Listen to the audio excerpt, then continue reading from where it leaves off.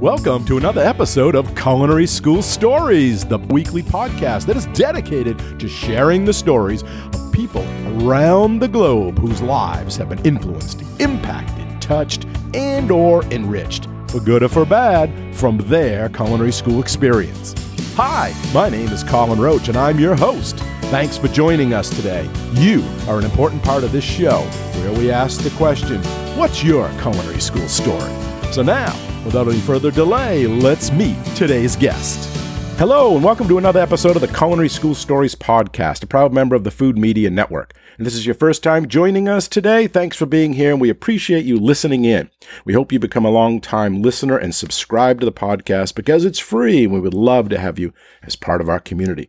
You can subscribe through your favorite podcast app, such as Spotify, Apple, Google Podcasts, a whole lot more, or through our website at www.culinaryschoolstories.com, which is also where we share and store all of the podcast past episodes, as well as our guest bios and contact information. So be sure to check it out, culinaryschoolstories.com.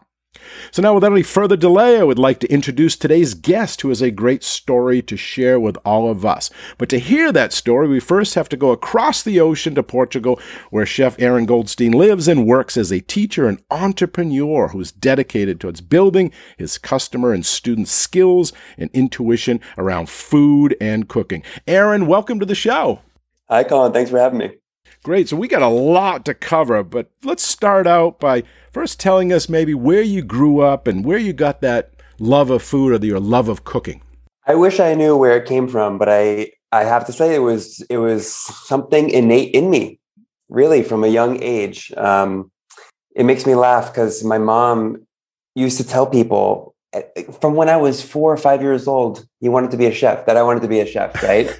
And it stuck with me. And I don't know why. I was drawn to the kitchen. I was, drawn to being with my parents, helping them with the day-to-day.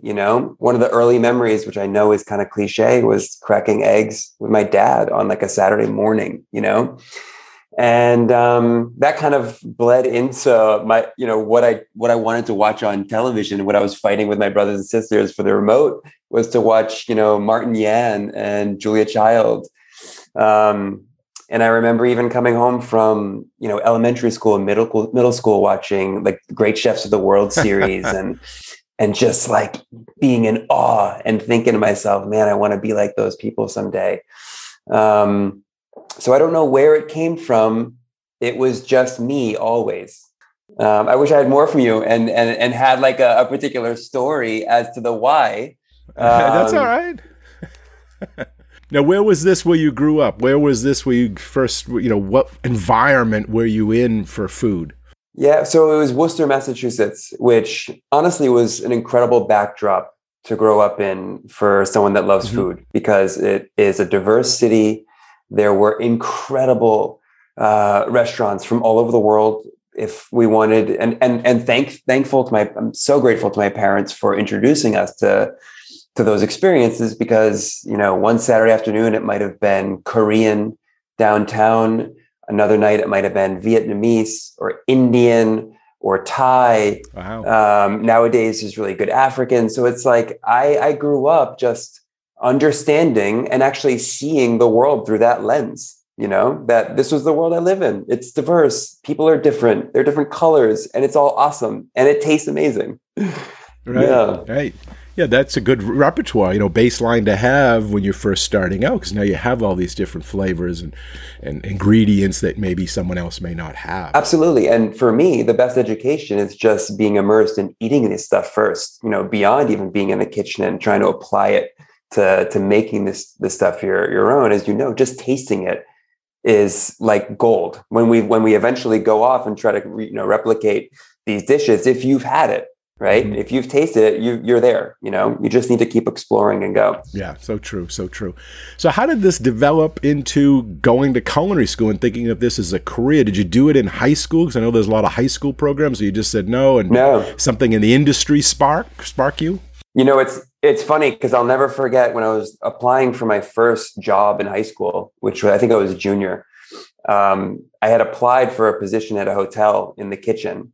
And then the next day, like kind of fell into this job selling sneakers, right? And so I kind of was like, and by the way, I'll say that experience, that job was incredible. I mean, I have lifelong friends from that experience. I learned a lot of really valuable kind of work ethics from that experience.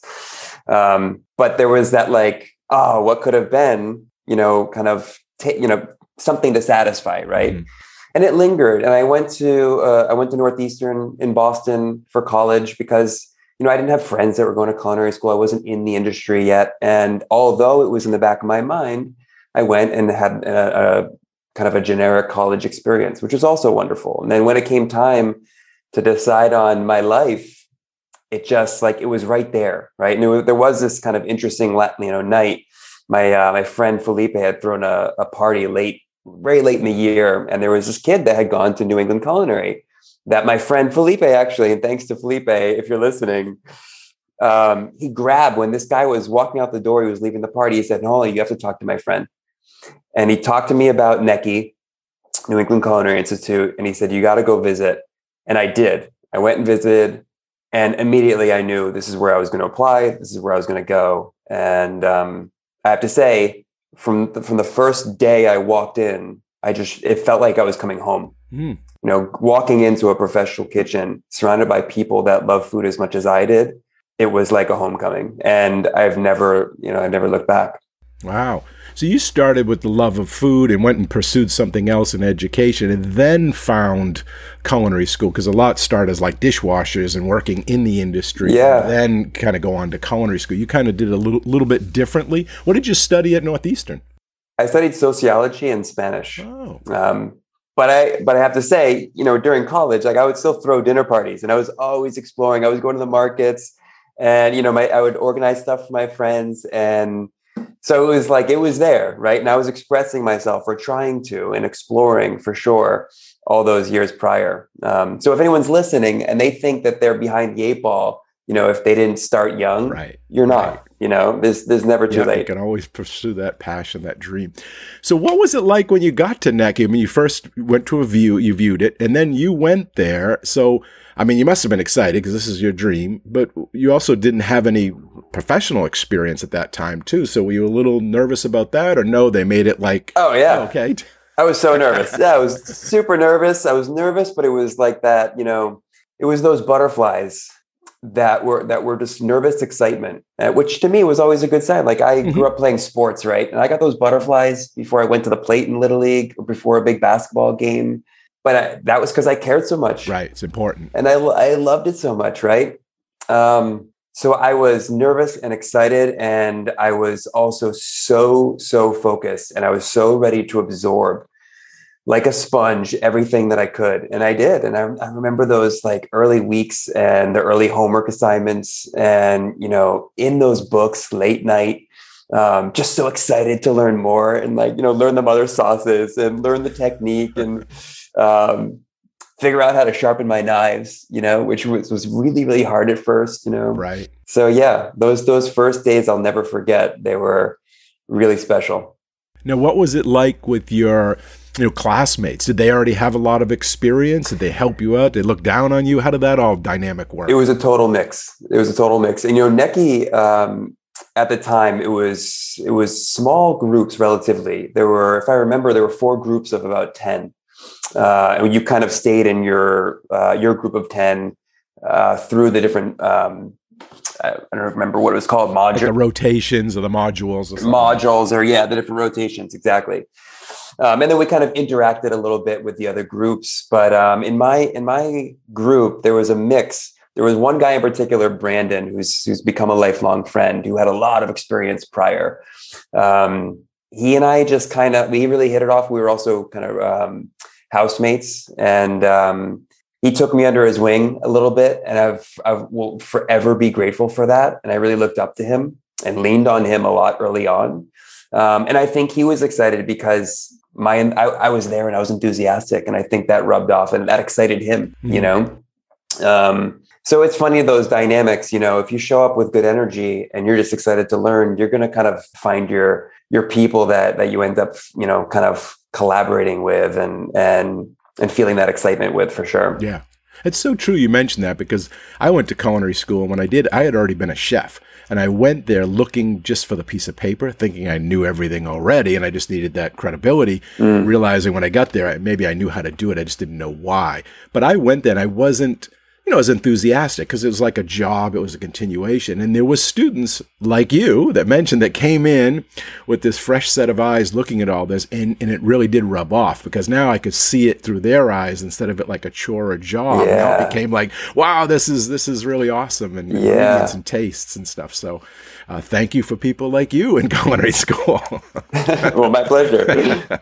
So tell us about the first class. I mean, what were you doing? You get your knives. Was it like a basic one where they do the knife skills and stocks and sauces, or how was that? And what did you do? Tell us a story.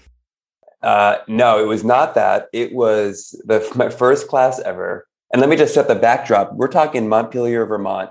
And I don't know why I did this, but you had the option of enrolling in the winter session or the spring. And I chose winter, partly because I was so excited to get started, right? I'm like, how cold could it be? Don't want to wait. And my first class, we had to be there. I want to say it was 4:45. Maybe it was 4:30. We had to be there. It was an AM cafeteria class, right? Mm-hmm. And we were producing the food for Vermont College. And I'll never forget walking to my first class. It was -7 degrees, and I'm walking up this hill. And it's funny because a month prior, I had been on base camp of Mount Everest, and that was completely another story. But I remember this experienced hiker I was walking with one day, and he was talking about, when it gets really hard hiking, you just got to focus on one step at a time. Like really just focus on your steps, right? And kind of find your rhythm, find your flow, and find your focus, right?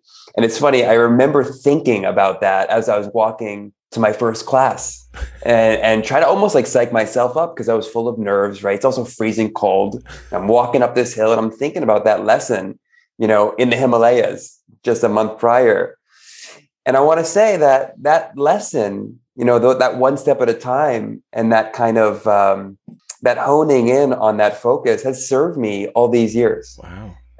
And it's been a beautiful thing. But anyways, I digress because I want to get to this amazing guy, Chef Joe, and this amazing course that on the surface was AM cafeteria, but this guy was an incredible storyteller, an incredible leader. He had led like really, really high-end yachts. He oversaw a staff of over 100 on these yachts that would go and they were like multimillionaires and stuff, and that would go seasonally with him. Wow. And he would have a lecture before we started, which is why we had to be there so early. And I was on the edge of my seat, just like listening to this guy's stories. And I'm like, oh my God, like so many adventures, right? Just because because he's a cook and because he's living it and because he's living his passion. And, and that stuck with me as well, because I was bright-eyed and like, wow, I could do whatever I want with this career, right? I can go see the world. And that ended up being true. Right. Mm-hmm. So yeah, that AM cafeteria was a trip. And there was so much to learn because it was like, it wasn't just, here's the technique. It's like, now go apply it for a batch of, 300, So yeah, that was awesome. That was good. What was his last name? Do you know? Give him a shout out. I'm completely blanking right now, but it'll come back to me. How about other chefs up there? Did any other ones have an impact on your? Oh yeah, absolutely. Chef Emma stands out. Emma Cutler. But Chef Emma, if you're listening, I love you and I miss you. Chef Emma, she was this perfect mix of loving and technically so skilled, an amazing cook, but also like, I don't want to say even like strict, but like, hey, like, you're going to show up here and you're going to work hard. We're going to do this right. And I'll never forget, I was in her class, we were producing a lot of soups and like big batch cooking as well. And I was emptying out a stock pot that had been shocked already. And I was about to start washing it without having wiped it out with a rubber spatula. And she caught me, and it was like, because this wasn't inherent in me yet. Right. I'll never forget that lesson. And you better believe I have never, not even in my own home, could not scrape out a pot, right? Another thing from Chef Emma, I I actually, she caught me going to the bathroom with an apron on. Ooh. Right. Also, like she might have said it, but it wasn't like in tune. And I went in the bathroom, came out, and she was just waiting for me. Right. She was waiting for me to come out. And those little things, and, she took the time to do that. She could have just walked on, right? They stuck with me because it's like, you do things right.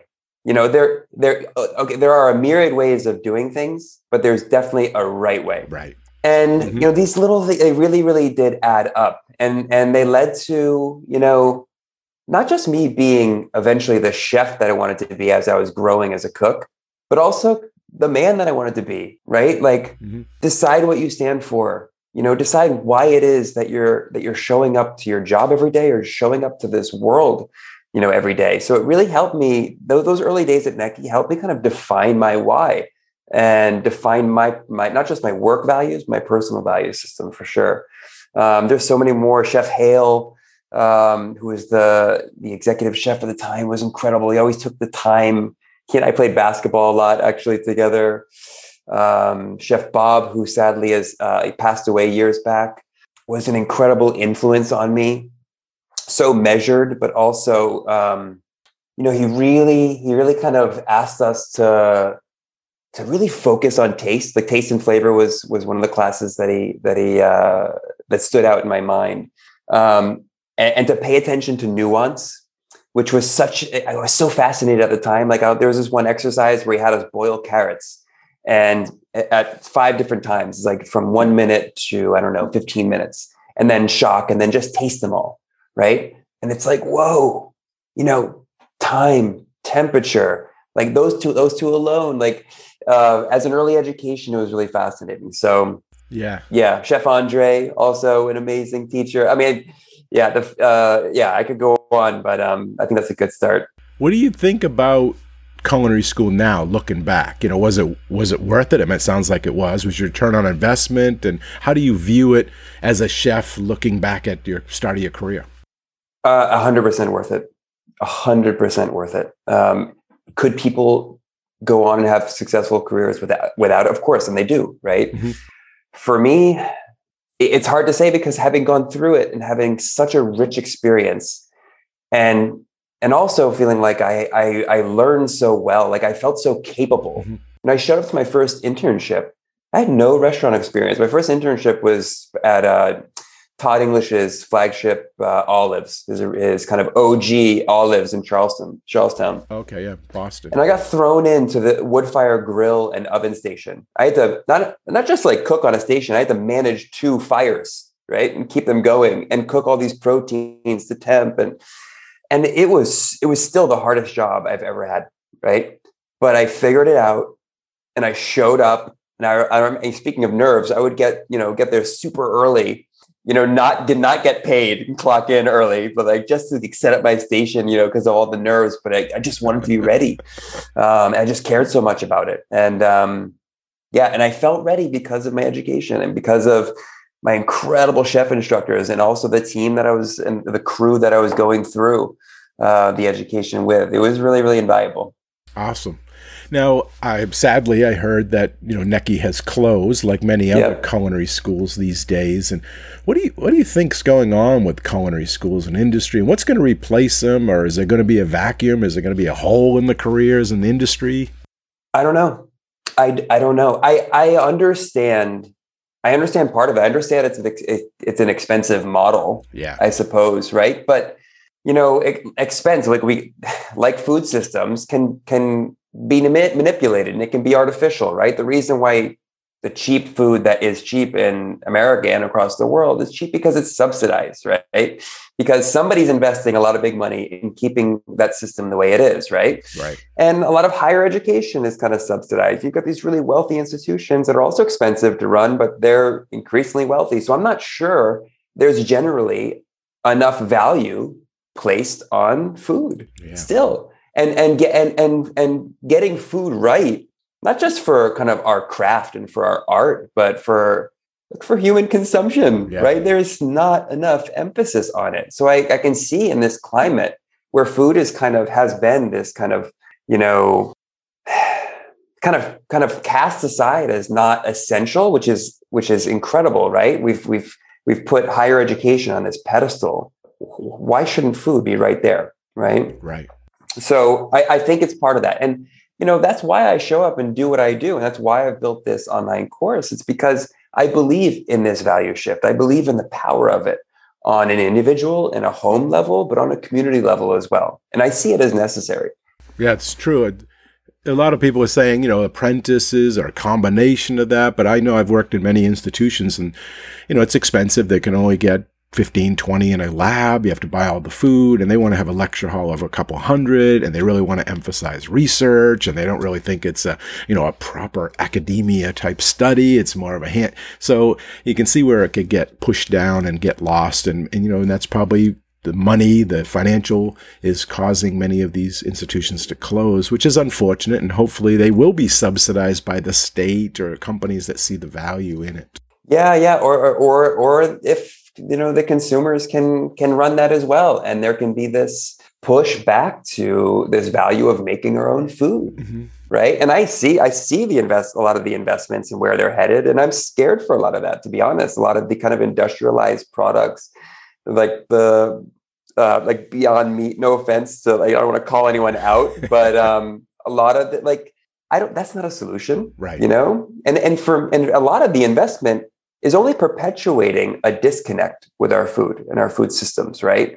So, there's definitely an opportunity here. And I can see a future where culinary schools are revived because people care. Right. And they're like, it's fine to do all the research you want, but you need humans that understand how to produce food with their hands. Yeah. Right. And I will go to my grave believing that that's essential, mm-hmm. right?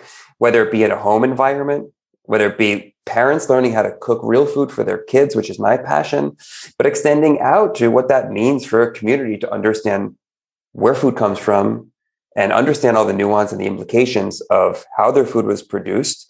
And then also understand and have a deeper understanding because they get to those raw ingredients and they play with them every day in their home kitchens. Yeah. So true. I mean, you think of just like, charcuterie or sausage making, it's cheaper and better if you could make those things yourself, but it's becoming a lost art because you know what's in there, but maybe for the convenience, you buy it already prepared, but what's in there and how much did you have to pay? Yeah. And once you find out, as you mentioned, how easy it is to do these things, you can do a much better job and, get your family involved. 100%. And that sausage, you don't have to worry about reading a bunch of ingredients and realize that there's, 7 different preservatives, right? Chemical preservatives. And it was made in a factory across the country or even across the world. And this is why certain foods have a bad rap from a health standpoint. It's because it's all out of context. When it's industrialized, it gets kind of lost, right? And you have to put the chemical preservatives to make it safe, and all that. Yeah. When we can take the reins, right, and own it and learn how to make these things ourselves, we control the context 100%. And of course, deepen the connection. Yeah. So you talk about, food playing a big role in our lives and how important it is for people to learn to cook. Maybe talk to us a little bit more about that and tell the audience, the listeners, if they're not cooking, why they should be. Okay. So if anyone is listening, right, please don't take anything I say as me kind of like shaming, right? Because this is such a personal topic, and we all have our own histories with food. And look, when I was a kid, and I prefaced early on talking about my upbringing and my love of food, right? Mm-hmm. It wasn't all amazing. I was a child in New England in the 80s and 90s, and I loved and looked forward to like McDonald's on a Saturday, right? When my dad would get like bacon, egg, and cheese biscuits, right? I can still taste it. I loved it, right? But my balance was definitely off because of that. I definitely had a little too much of that stuff.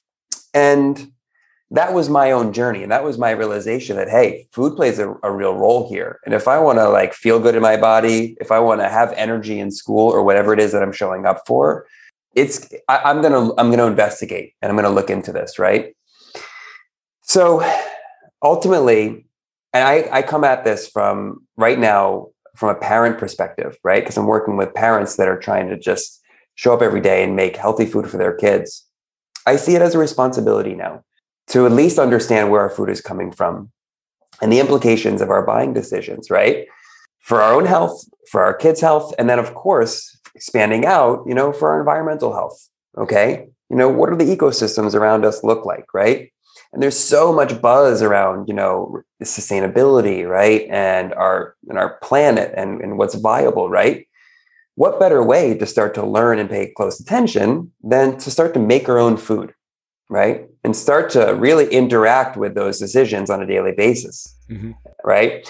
And, I'm not the only one to say this, of course. Every decision we're making is a vote no matter what, okay? So when we go to the grocery store, you're either, voting for a perpetually toxic system that does not support human health, nor is it delicious, Right. Or another system that improves lives, improves the environment, and is so damn good, so delicious, like full of such opportunity, right?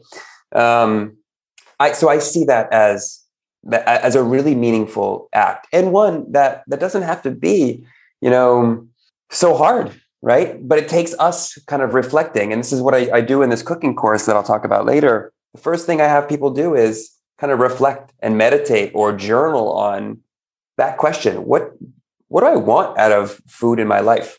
What do I want my food rhythms to look like in my home? And why? What's important to me, right? From this standpoint, okay?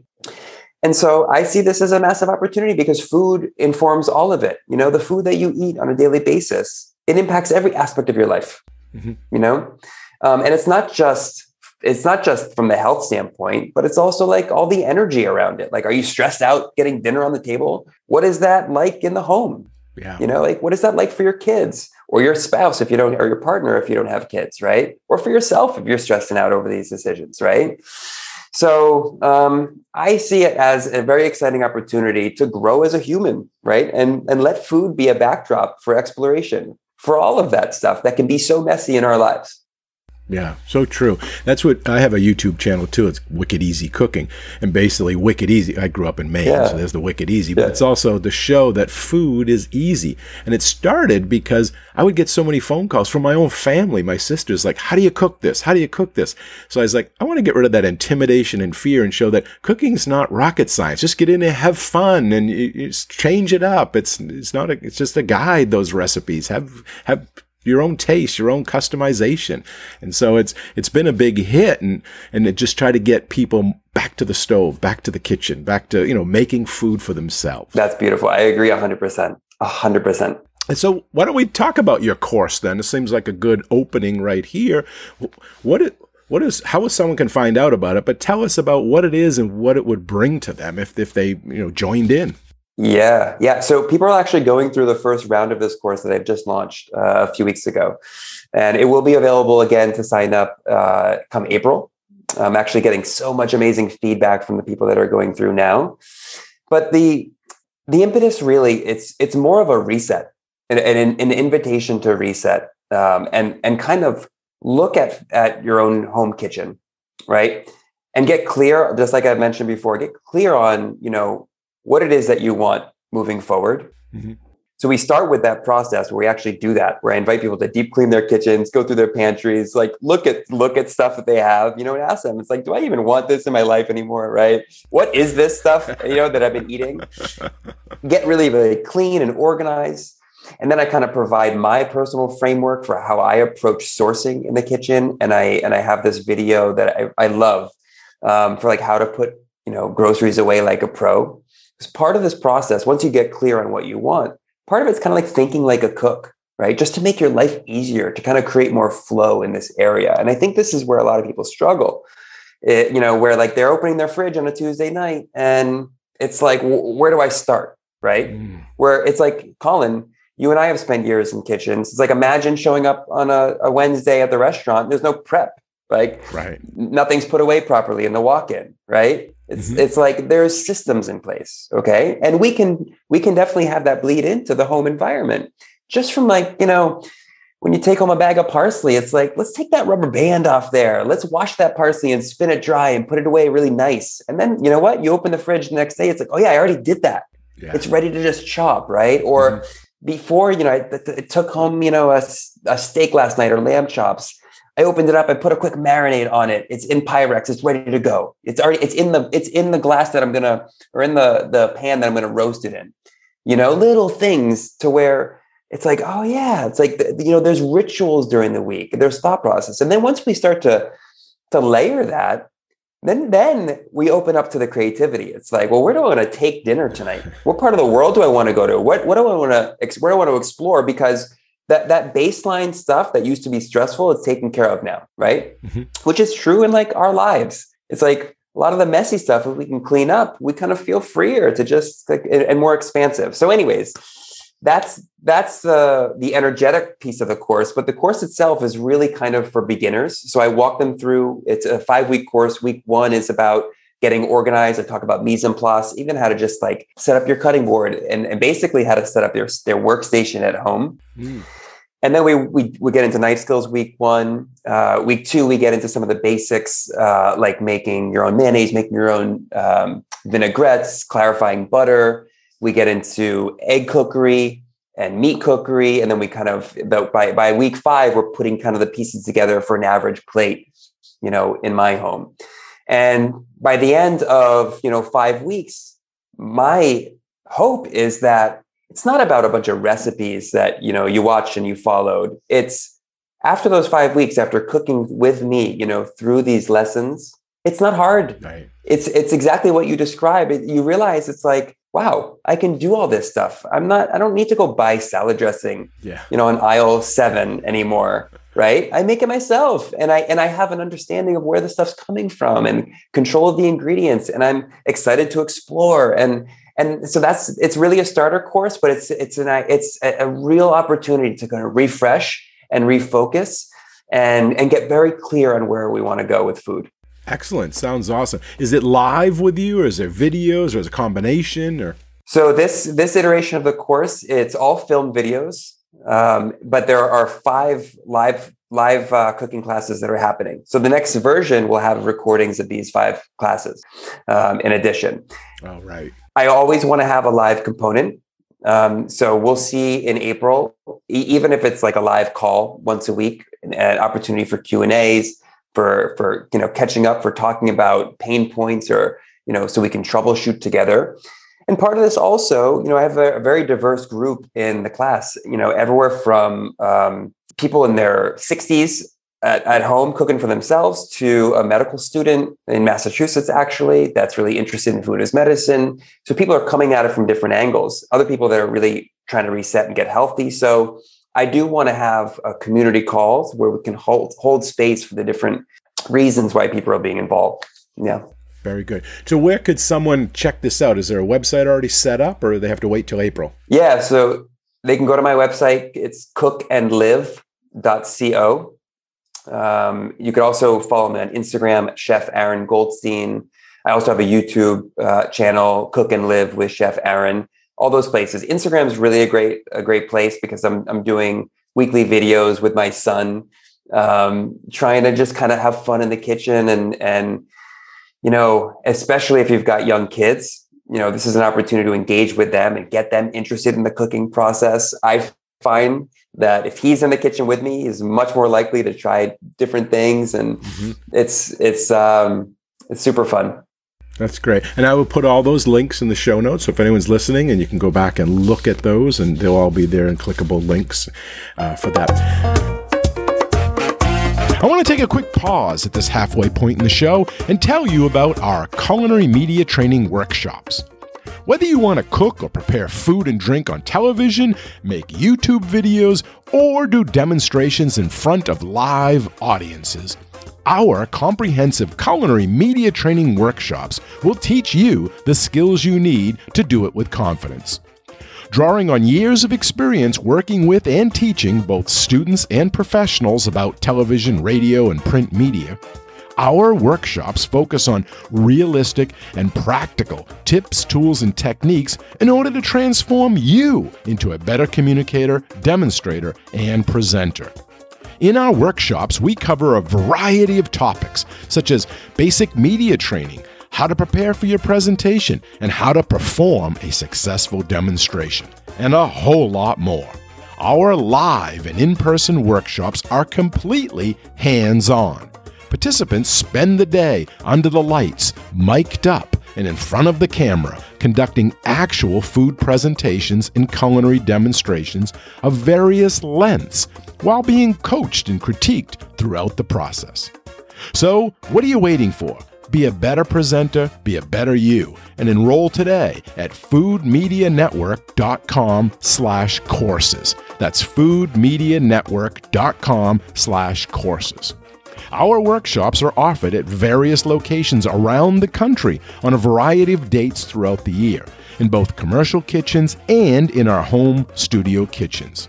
We also offer both individual and private group workshops. So if you or someone you know might be interested, you can get more information on the workshops, including dates, locations, pricing, and how to enroll by going to our webpage at foodmedianetwork.com/courses. foodmedianetwork.com/courses. You can also join our email list at foodmedianetwork.com/contact, which is where we always announce new workshops, courses, and their upcoming dates. That's foodmedianetwork.com/contact. Okay, so now back to the show. So why don't we talk about Portugal? How did you get there? Why are you there? And tell us how that got you from maybe Vermont or Massachusetts, wherever you might have been at the time, or how you ended up in Portugal. Yeah. So interestingly, my second internship at New England Culinary was about a 5-minute drive from where I live right now. Oh. Just in this funny way the world works, right? I found this job on Craigslist back in the day. And, I had wanted to go to Italy, which was a completely long story, but it fell through. And I was adamant I was going to leave the country no matter what, because I had this dream of using cooking as a ticket to just see the world. And so I had spent a summer here, 2006, I think it was, 2007. But anyways, I was living in Massachusetts and had this opportunity to go to northern Italy, to Piemonte, to be the chef at this new school project that was opening up. So a year and a half ago, we were there and I was cooking for these kids in this incredible forest school concept. And the approach was just like a whole food approach to cooking for these kids and just getting them used to everything, just real food, right? We didn't believe, and I don't believe, that there's kids food and adult food, right? There's just really nourishing food. And so that was an amazing experience. I mean, I was going to the butcher and asking him to grind in different offal to like ground meat that I would make for ragu. On Fridays, we would have tripe, because this butcher was amazing and he had this tripe terrine basically. And I would just slice it thin and do it with olive oil and sea salt and put little toothpicks. And they loved it. It was like this nice gelatinous bite. So that was an amazing experience to kind of play with and push the envelope and see, what can we do here? Yeah. And I learned so much about cooking for kids in that process. But, Italy in the end, I love Italy, but northern Italy in particular, once it kind of gets cold and the winter sets in, we were definitely landlocked. We were just kind of dreaming of sun and beach. And we had been here before on vacation a couple of years prior, my wife and my son. And we hopped on over first to Lisbon, and now we're on the southern coast, where it's just like, we're 5 minutes from the beach. There's sun all year round. There's incredible wild seafood, of course, sure. Really, really amazing products. So we're happy here, and I'm really excited to use this as a backdrop for my creations, my content, and that the course that I filmed is filmed on site here. A lot of it's outdoors, right? This place lends itself beautifully for that. So yeah. Here we are. That's great. So you just mentioned the terrines and the tripe and the things for the students. So is that how you cook for picky eaters? Is that how you try to get them to try different things, is to change its form or not tell them what it is? Or well, so interestingly, my son, I wouldn't describe him as a picky eater. And I think there are kids that are just have grown up in an environment, and And this is not to shame anyone by any means. And this is not to say that kids don't also inherently have their own likes and dislikes, because I'm one of 5 and we all have different approaches to food, right? Actually, all very, very different, which is fascinating. But a lot of kids just grow up and they eat what they're used to, right? And the parents do have an opportunity to kind of shape their habits, right? And their likes and dislikes and tendencies, right? Yeah. But that doesn't mean that wherever you're at, you don't have an opportunity to make shifts, okay? And I really believe, and going back to getting our kids in the kitchen, if we can involve them in the process and normalize only bringing in real nourishing food to the home environment, what do you have to lose? It doesn't matter what they eat as long as what you're bringing in is good, right? Get creative, shift things. One thing that I love to do is serve dinner family style, right? And have a bunch of different stuff. So it's not like, here's your dinner, take it or leave it. It's like, let's eat dinner and like, just take whatever it is that, and I'll play around with dishes, and I do want to make sure there's enough kind of, especially like protein and fat and kind of sustenance in a lot of different dishes. So we'll have a lot of options, and then just kind of try not to have stress over it. Right. He's also, a really intelligent being. And if his body's telling him he doesn't want something, like maybe we can learn to trust that, if we can just keep on showing up and just keep on putting the good stuff around and have that be our normal, then they're going to come around and they're going to eat when they're hungry. Right. So that's kind of my approach, which isn't easy. Like, I stress over it sometimes and I have to catch myself. It's like, look, zoom out, what does the week look like? What does the month look like? And also, keep exploring. Yeah. Maybe you're just in a rut, and maybe you just haven't tried something new. I mean, it's infinite what we could be cooking. Right. And it's like you mentioned, it's that they're blank canvas. Some of these things just maybe change the flavor profile, and this picky eater, the kid, whatever, may like it because, it's still that piece of chicken or that vegetable, but by changing it up, putting it on broccoli, giving it putting it on a pizza or putting a different dip with it, seasonings, it could change. Totally. And the whole normal is so true, because like my sons, I didn't force them. It's just because they were around me and they see me cooking and they want to cook with me. And then they go out to a restaurant and they'll say fries or chips or what would you like? And they'll say broccoli. And the wait staff will be like, whoa, that's a kid. Yeah. And I'll be like, well, it's not that we forced them. They could have those things if they want. They just choose it because that's how we cook it at home. Yep. And I'm sure, Colin, you're just enjoying that food and you have a natural enthusiasm and joy around that process, right? Right. And I'm sure your kids picked up on that. It's like, well, Dad loves it. I want to try, right? And I think that is definitely that's something that we can take with us. It's like the more we're like, try this. It's stressful, right? Like our kids, they're autonomous. They want to own those decisions, right? So let us kind of create that. We don't want to be like force fed anything as adults, right? No. And it's so true too. Sometimes it's the convenience. And as you said, do the prep ahead of time or whatever you need, because they'll come home from school. My kid, my youngest one is 10, and he'll go grab a box of Cheez-Its or something like that, and a little snack thing, but he's just doing it because it's easy. Yeah. But I will say, hey, can I cut you up an apple? And I'll cut him up and he'll eat it, or grapes, or he loves cucumbers. I slice him up, a little bit of salt and pepper on him, and I give him a plate. I go, hey, you want a snack? And I don't force it. I don't say, don't eat that, eat this, but I just give it to him. He'll go, sure. And he'll just eat that instead. So it's just kind of making it part of that routine, part of that normalcy. I love that. And I also love that, Colin, that he can make those decisions for himself, right? Because he's going to come to his own conclusion. And if someday he looks at those Cheez-Its and it's like, these, I don't really want these anymore. They make me feel like crap. Right. Then that's on him and that's his decision. Like that was my journey. Right. And so I applaud you for creating that environment. I mean, that's awesome. And like you said, they like to cook, get the kids in the kitchen. Because mine, I have a YouTube channel. Can I be on your video? Sure. Come on in, and I'll let them whenever they want. I don't force them to be in it. I don't want them to push them away. Like, oh, I had to do this. But when they ask, that door is always open. Like, come on in. And now he'll be like, hey, can I make you a smoothie, Dad? And I'll be like, sure, even if I don't want one. Yeah. He's asking, the door is open, go make it, and it's going to be good, because I know he's trying to be creative. He's trying to use those fresh fruits and stuff instead of those processed things. That's gold. I love it.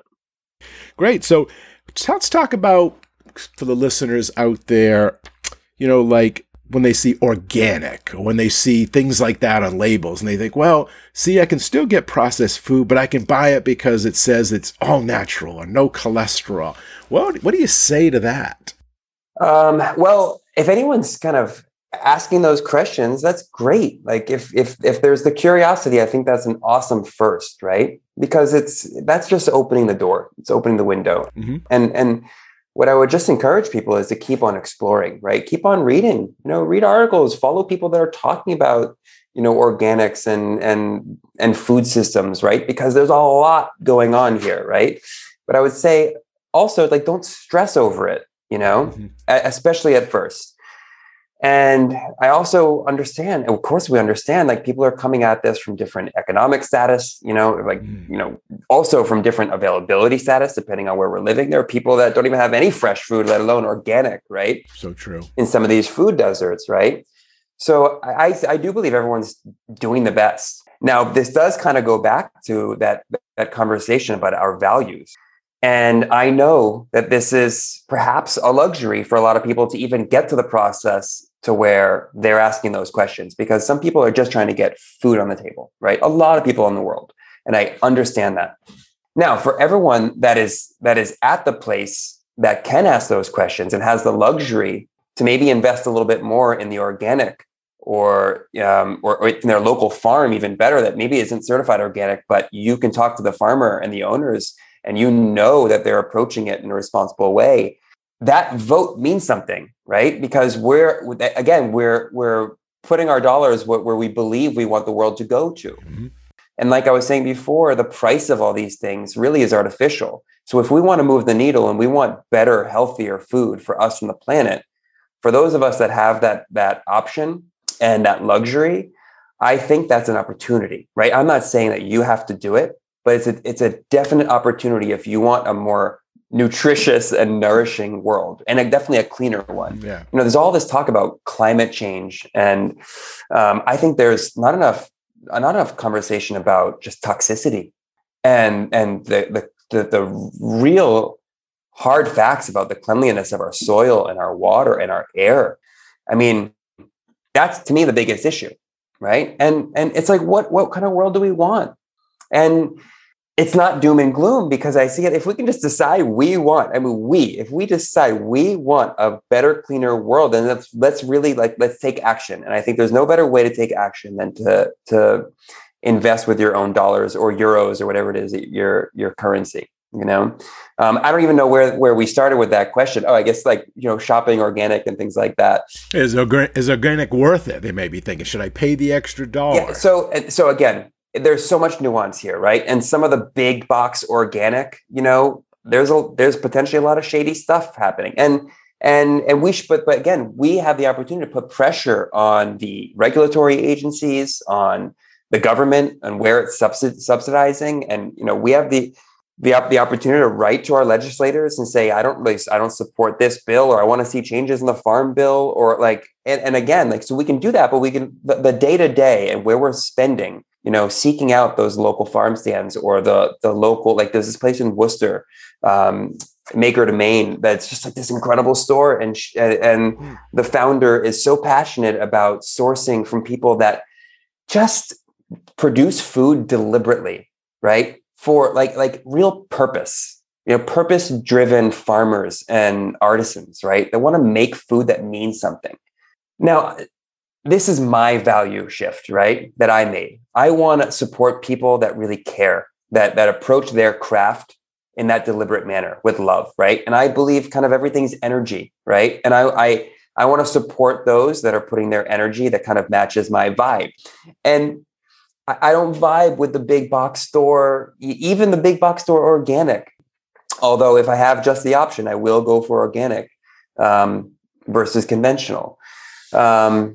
So again, going back, it's just like, get curious, start down that road, keep reading, keep buying the different products than you can.